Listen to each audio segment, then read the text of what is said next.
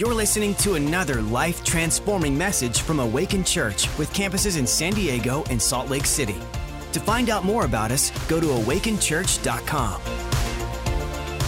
I love being with Brescia campus. I mean, you guys are special people. It's a special campus to me. When I first got saved, this was the campus I was probably at. I know I was here every week because we had Saturday night services, which I don't know how much like the people that had to show up and serve every week loved it. But I loved it because I didn't at the time, and I was just showing up to stuff, not lifting a finger. And they were really, I love this campus. I love this building. First building we bought as a church, and so you guys are a special campus. And you guys have, honestly, I'm most of the time I'm at San Marcos campus with my wife, but we don't have like good restaurants around us, and you guys have every good restaurant around you. Like something to be thankful for. So I always love coming over here because I know I'm gonna eat lunch after, and I'm gonna enjoy it and not have to drive 5 miles. So, but we are in a new series, y'all. We are in Unshakable Joy, because it's Christmas season, right? It's when you watch Elf and you watch Home Alone and you watch A Christmas Story. And for those random people who think Die Hard is a Christmas movie, you too can have unshakable joy. But this is the new series. And I love that our leaders thought of this series because I think in a time when the world calls this the season of joy, as believers, we're called to have every season be a season of joy, regardless of what we face. And so I look up whenever we do a new series, and there's a specific word in there that is used a lot in our language, in our culture, in our world. I want to make sure that we always define what that word means, because what the world says a word means and what the Bible says a word means are often not the same thing. And that's how we get into messes sometimes as the church, corporately, not Awaken Church, as we take on the definitions of the world and apply them biblically rather than saying, what does the Bible say, and apply them to the culture. And so the definition of joy in the dictionary is a feeling of great happiness. It's pretty general, right? Feeling of great happiness. And so as I read that, I was like starting to ponder all the things that I've felt as great happiness, times, moments in my life. And so there are obviously, the big ones, like the day I became a Christian, March 29, 2015, at this church. And I remember that was a feeling of great joy, great elation. Like, wow, I don't have to, just be like, put this mask on. I can take my mask off, and God loves me as I am. And these people, they actually accept me and love me as I am. Now, obviously, they want to help me clean up all the junk in my life, but they love me and accept me as I am. And I remember the day I was water baptized. That was a big moment, declaring my faith publicly. That was pretty cool. I remember the day I came onto staff here at Awaken Church. It was almost 5 years ago. And that was a special day because I was just amazed just to be part of this church. And then when I got asked to come on staff, that was, it was a whole nother deal. I remember the day I got my first client as a business owner. That was like, wow, someone actually paid me. This is real. I'm not just doing free work anymore. This is awesome. I remember that day. I remember, obviously, the day I got married to my beautiful wife, Tanae. How could I forget?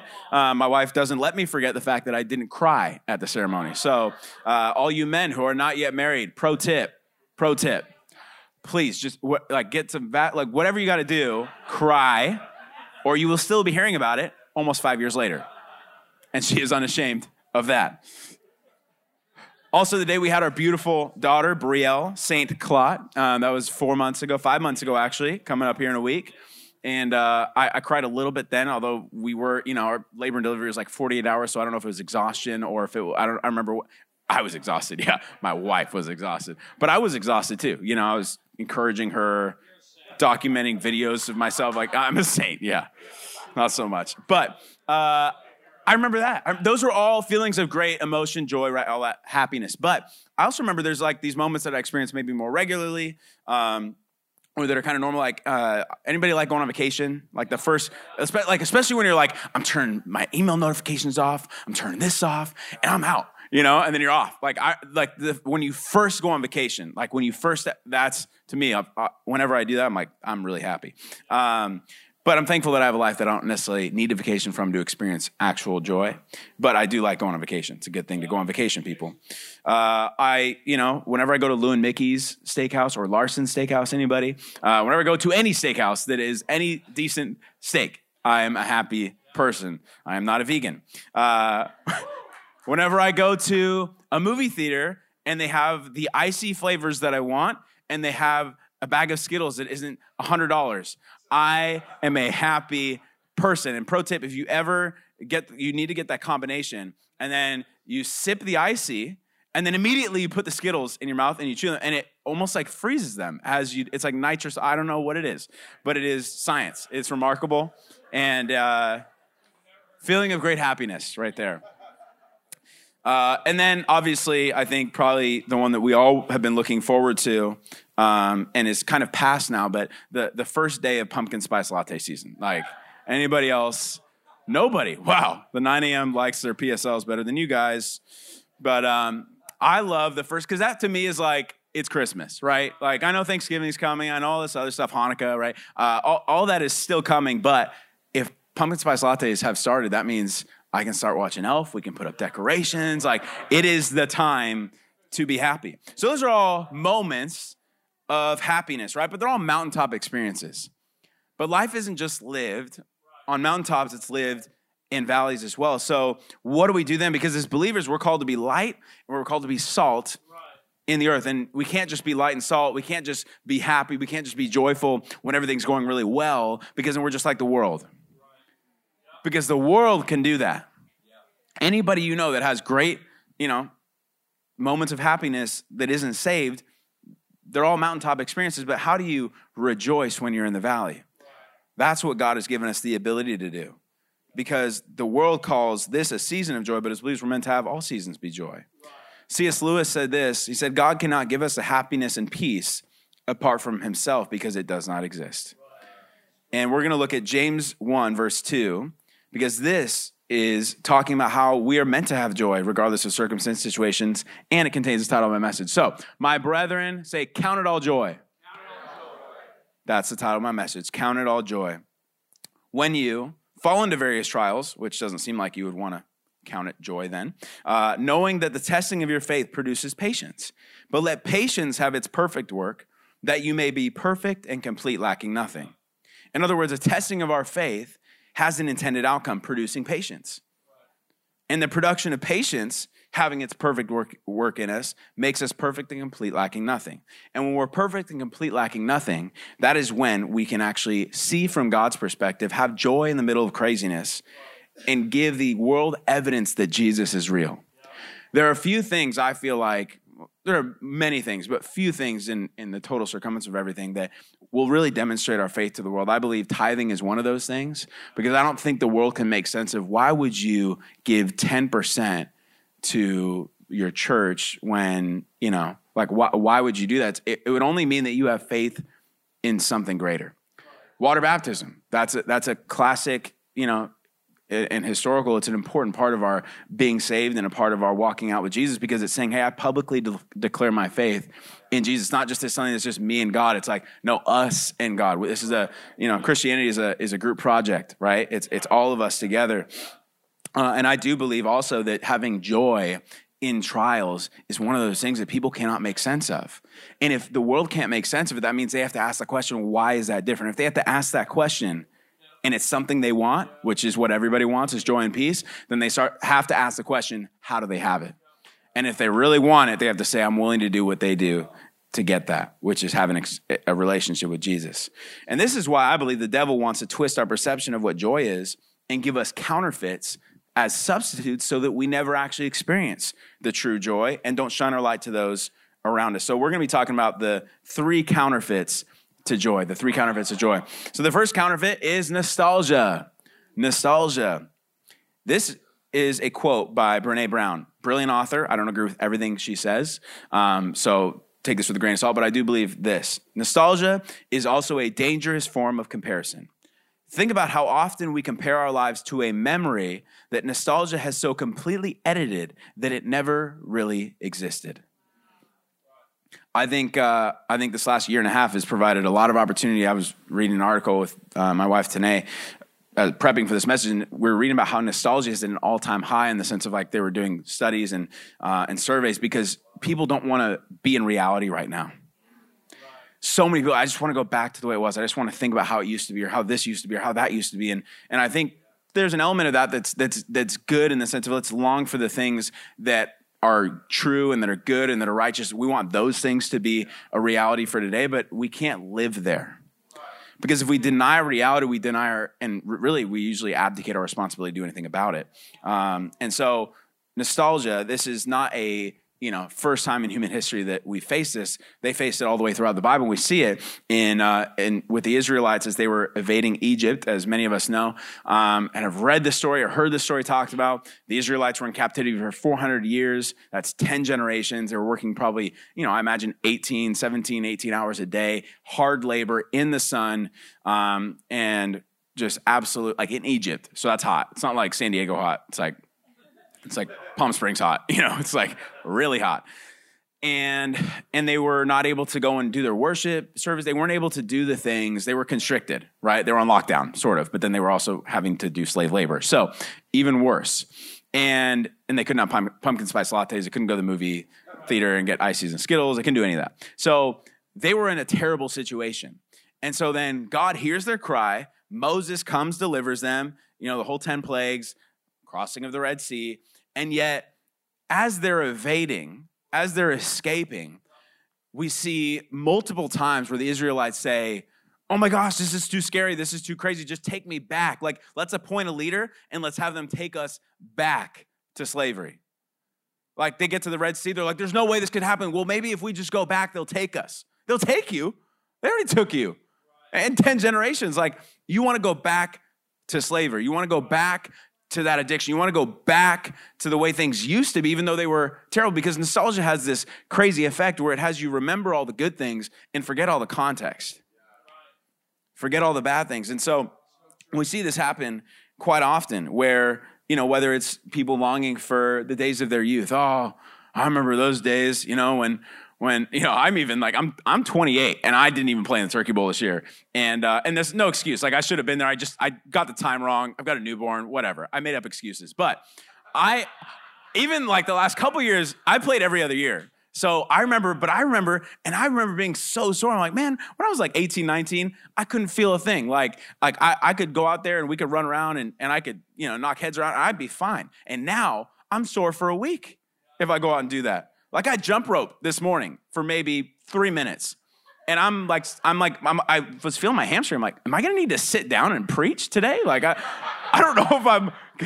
And so you long for the days of the youth, but then you're like, where there's no responsibility, I don't have bills to pay, I don't have all this stuff. But I'm like, wait. I forgot how terrible that was to go and have to, I wasn't married. I didn't have my beautiful Tanae. I didn't have my beautiful daughter. I don't live in a home. Like, I'm thankful that I have a mortgage. I'm thankful that I have a home because that means I don't have to move every year.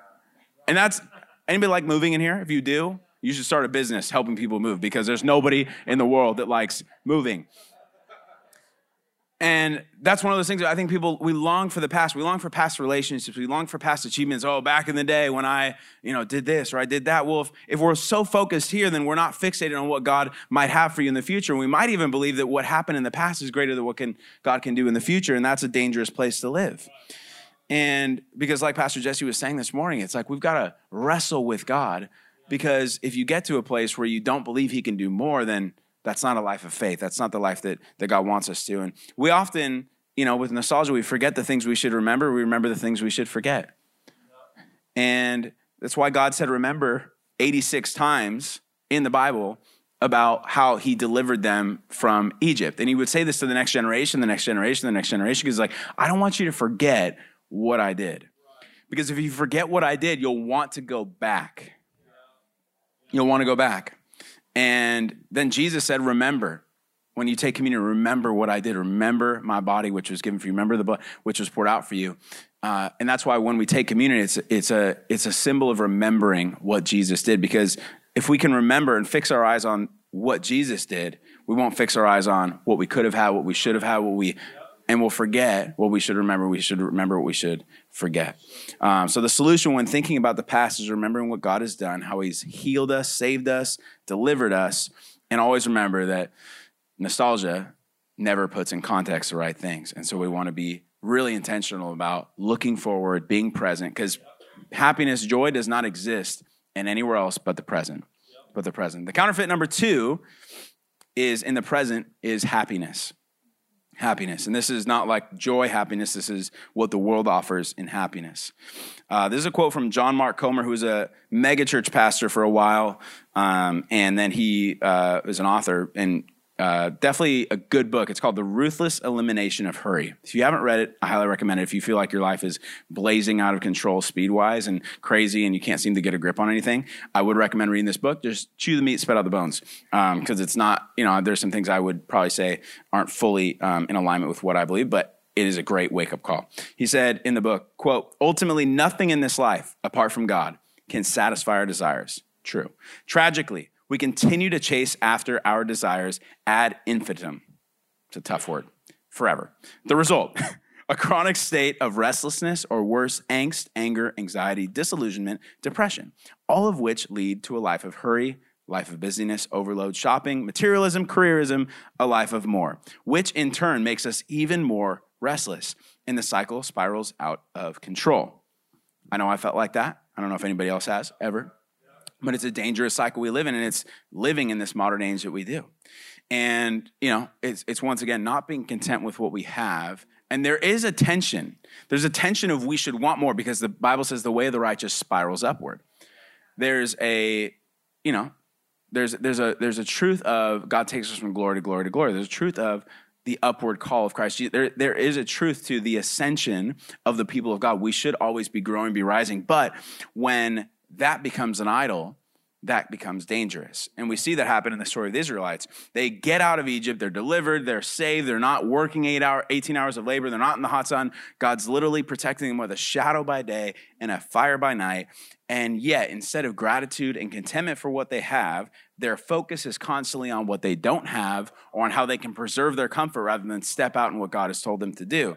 So we see that, and they get manna, which is cool. It's like a bread. It's like a wafery sweet bread. Not like cinnamon rolls quite, but it's probably somewhere close. And so they're eating that, and it's sustaining them fully. But they're like, oh, we should go back to Egypt because at least we had quail there. Quail? You're complaining about quail. Like, if I was going to, I would ask for, steak. I would ask for maybe pepperoni pizza from Pizza Port. I would ask for something else, just not quail. And so they complain about the fact they don't have quail. And so God's like, you know what? These people, these stiff-necked people, and he pours out quail, so much quail, an insane amount of quail, like waist-deep quail. And that's disgusting. Think about that. Think about that right now. Like, if we were down here, all of us, and then quail just started pouring out, waist-deep quail.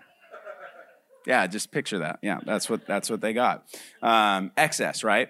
So I would have requested other food personally, but quail it is. And so they would complain about all these little things. And then, on their current safety and comfort, that was their focus was, I just want to be safe and I want to be comfortable, which is why they kept wanting to go back to the past. They wanted to go back to the place of bondage. Whereas God was calling them, no, you need to go in the promised land. But the promised land had giants, promised land had all this stuff. But up until this point, God had done everything for them.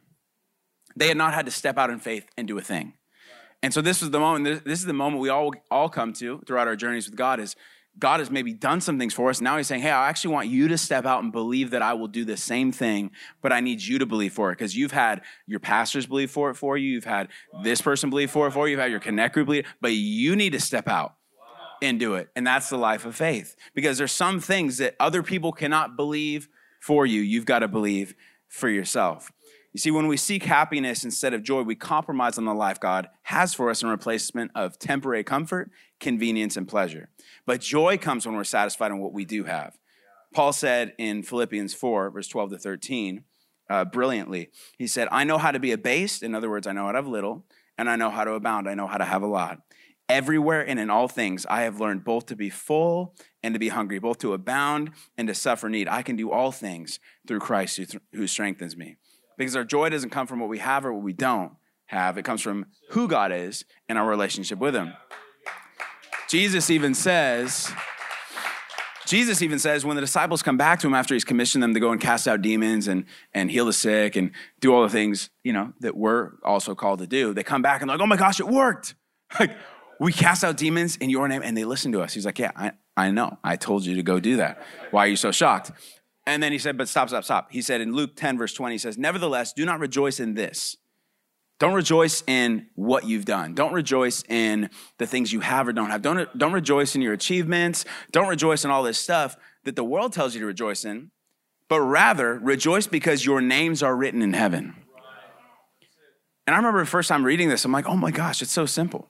If I could I should be happy when good things happen to me. I should be excited. I should be thankful to God. But even if none of that stuff happens, or even when it does, I got to be careful that my praise doesn't go to that versus the praise that God, you saved me.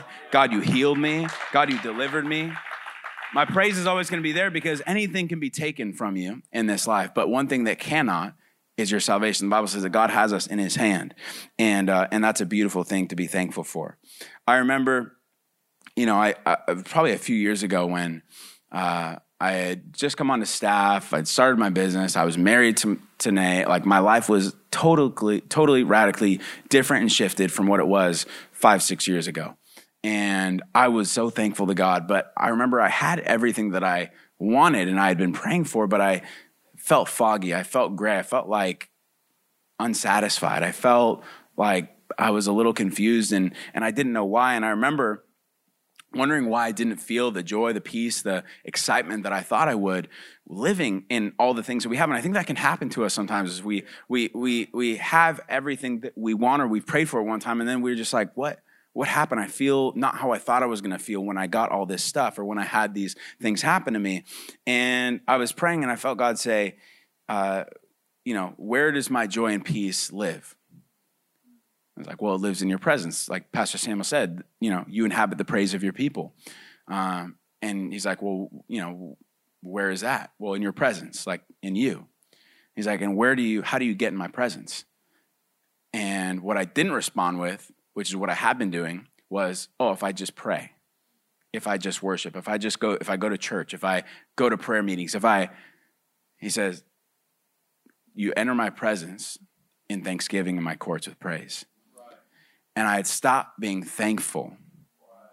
And because I stopped being thankful, I stopped entering his courts and his gates. And because I stopped doing that and I stopped entering those places, I stopped feeling joyful and feeling peaceful, even though I had everything. I was showing up to church. I was going through the motions. But unless we start, and it was a rude awakening for me, and I repented and I said, all right, I'm going to choose to start every day with 5 minutes of gratitude. So as I begin to pray, before I pray for anything, your kingdom come, your will be, before I do any of that, I say, God, thank you for waking me up today.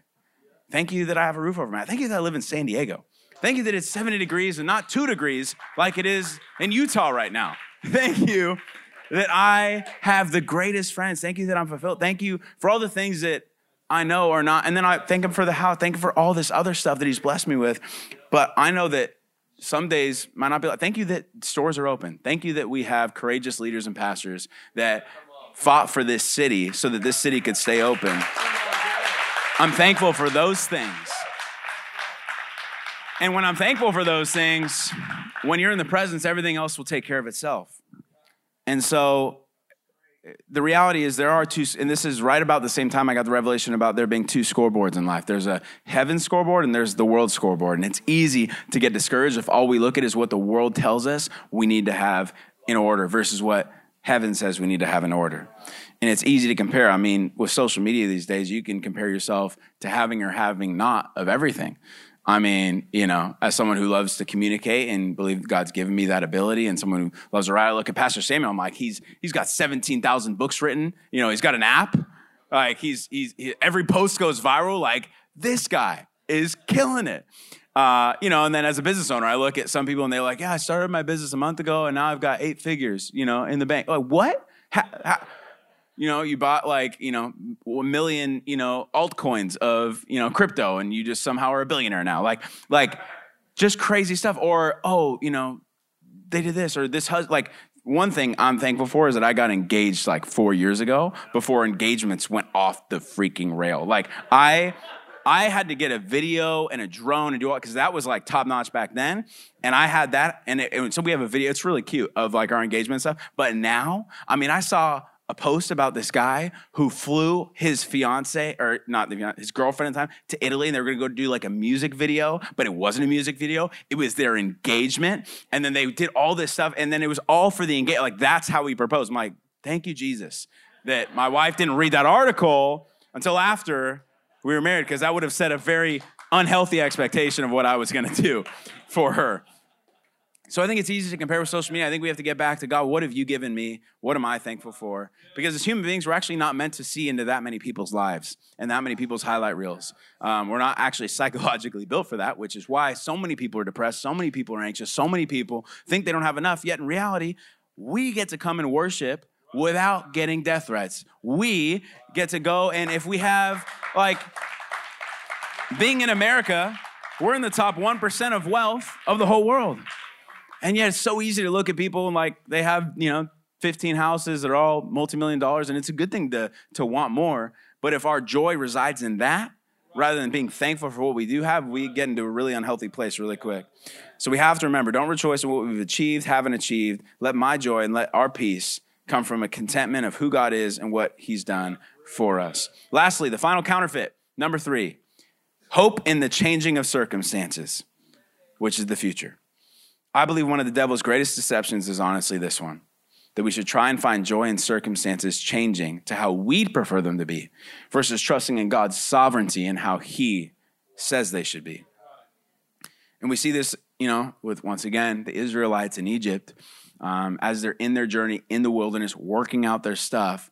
God takes Moses and leads them to this place called Mount Sinai, which is where he got the 10 Commandments. And so Moses says, hey, God wants to talk to you guys. They're like, no, we don't want to talk to God. God's scary. Like, God killed all those Egyptians. Like, we don't want to talk to him. We want you, the pastor, to talk to him. You talk to him for us.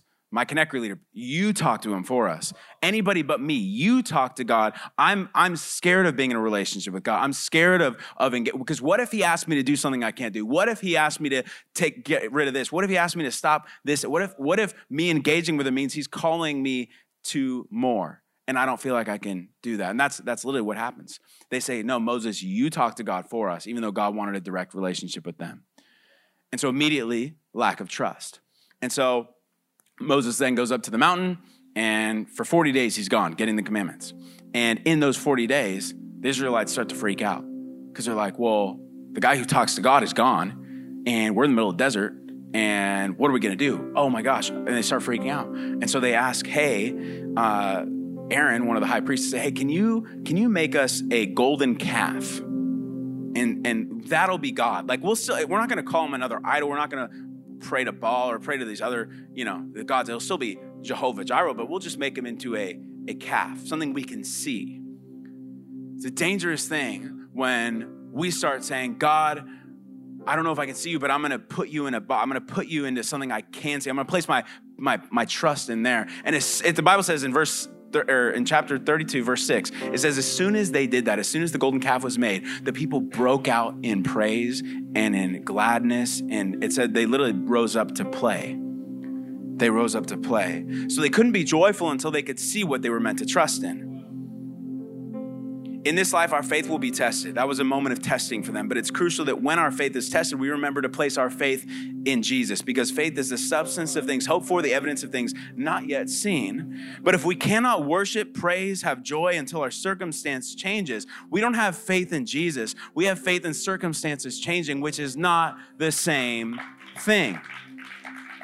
I know it's not necessarily a popular thing to say, and it's not to say you don't press in and believe we believe for miracles. We believe for more. We believe, like Pastor, we wrestle with God. But we believe in that. We believe that God can do immeasurably more than we could ask. We believe that. But if our joy and our peace resides in that thing happening or it not, then we don't have the faith. The faith has us.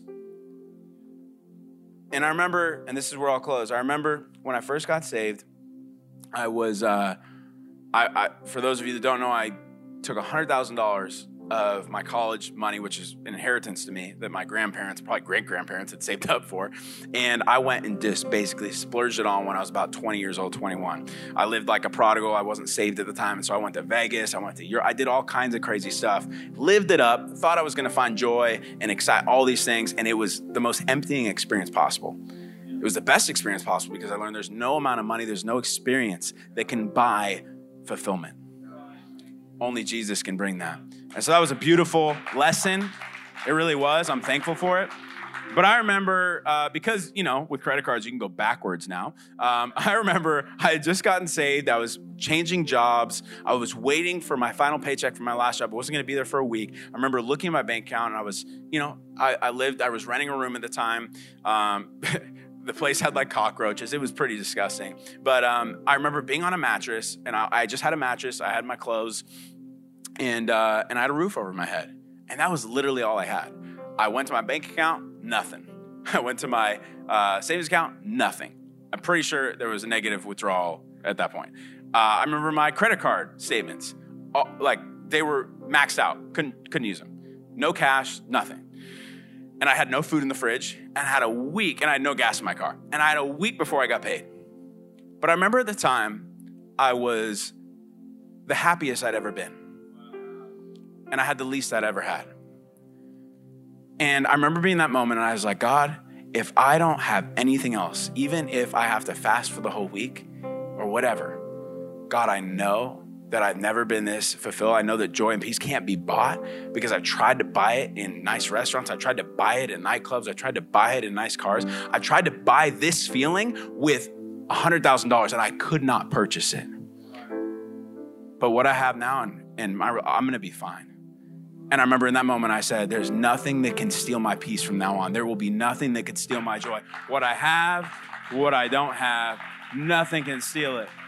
And God provides for his children, because I was tithing at the time. And guess what? Every meal I had was supernaturally paid for that week by different people. It was insanity. It was literally insane. And I saw the promise, the provision of God. And God has blessed us thousands of times over since then. And so God doesn't want you to stay in that place, but he doesn't want you to be reliant on that. And so I want to pray for people as we close now. Everyone could just bow your heads, close your eyes. And maybe you're here today and you don't know the answer to these two questions, or you want to know the answer to these two questions. I want to give you that opportunity. Is number one, where did I come from? And number two, where am I going? The first question, where did I come from? Well, God created you. He formed you. He made you in his own image, and he loves you. And he loves you so much that even in our sin, even in our dysfunction, even though we are not perfect, and in order to have a relationship with him, we must be perfect. Even though all fall short of the glory of God, he sent his son, who was perfect, who knew no sin, to become sin on the cross. And he died so that you and I could live a life resurrected, a life in relationship with God. And I remember the first time I heard that, it was the best news. That's why it's called good news, the gospel. Because there is no better news than that you can have eternal life, which is the second question, where am I going? All of us will end up in one of two places, the Bible says, either in eternity without God, which is hell, or eternity with him, which is heaven. And we get a choice based on how we respond to Jesus in this life, how we spend the next. And so I want to ask, for those of you who have never had the opportunity to receive Jesus into your heart, I want to pray for you today that you would. And for those of you that are in the second group of people, and you maybe once had a relationship with God, but you walked away, fell away, ran away, whatever the case was, and you're saying, I need to come back to him today. I need to get back in relationship with him today. Or maybe you've put a person, a pastor, a connector, someone else in between you and God for them to speak to him for you. Friend, today that all changes. Jesus died so that you could have a relationship, personal relationship with him. So on the count of three, I want you to lift your hand if you're one of those two groups of people. 1, friend, God loves you. 2, I promise you'll never be the same. 3, if you could lift your hand wherever you're at, just so I know who I'm praying for. Beautiful. I see your hand. Incredible. Incredible. If your heart's racing really fast right now and you wish I'd just shut up, you probably should respond, because that's the Holy Spirit knocking on the door of your heart. Is there anyone else like that besides those who have raised their hands? Is there anybody else? I'm going to wait 5 more seconds because someone waited for me. Thank you, Jesus. Beautiful. Beautiful, beautiful. Why don't you stand to your feet? Stand to your feet, everybody. We had some people respond to Jesus, so we're going to thank God for that. Come on, how many are thankful? Come on. Eternity has changed for them. Heaven is parting. And friends, if you responded, our response team saw you, and they're actually going to give you a book called the Bible, which is what I was reading out of, and a book called The Following Jesus, which your campus pastor, Pastor Samuel, wrote himself. best-selling book. And that will help you get started. Where do I read? How do I do this? Christian Walk, that's going to help you today. And so the team's going to find you after service. But I would love if everyone could just lift your hands. I want to pray for all of you. And I'm going to hand this back over to Pastor Samuel. And I want you to just picture right now all the things that you can be grateful for now. Because the world is crazy. And the world might get crazier. But the joy that God has given you cannot be taken, cannot be stolen, cannot be manufactured. So even if things don't, even if, and I do believe God is saving this nation, I do believe God is saving this city, even if he doesn't, we're going to praise him anyway. Even if he doesn't, our home is not here, our home is in heaven. Even if he doesn't, our joy is in him. So Father, I thank you. I thank you that you gave us the benefit, the gift, the blessing that is you, that is your relationship, that is your presence, that is your love. We receive that today. Father, we thank you that no care in the world can take us out of your love. No bad leader in the White House, no bad leader in the governor's office, no bad leader in the city council. No one can steal our joy because our joy is not predicated upon what happens around us. Our joy is predicated upon you, Jesus. So we thank you, we honor you, we praise you. We thank you that you would pour out your Spirit again afresh upon us, that we would receive your peace that surpasses understanding. We walk out of here today with a joy the world does not understand, so that we may witness to them and save this city. In Jesus' name, amen. Thanks for listening. To find out more about our locations, team, and what we do here at Awaken Church, go to awakenchurch.com.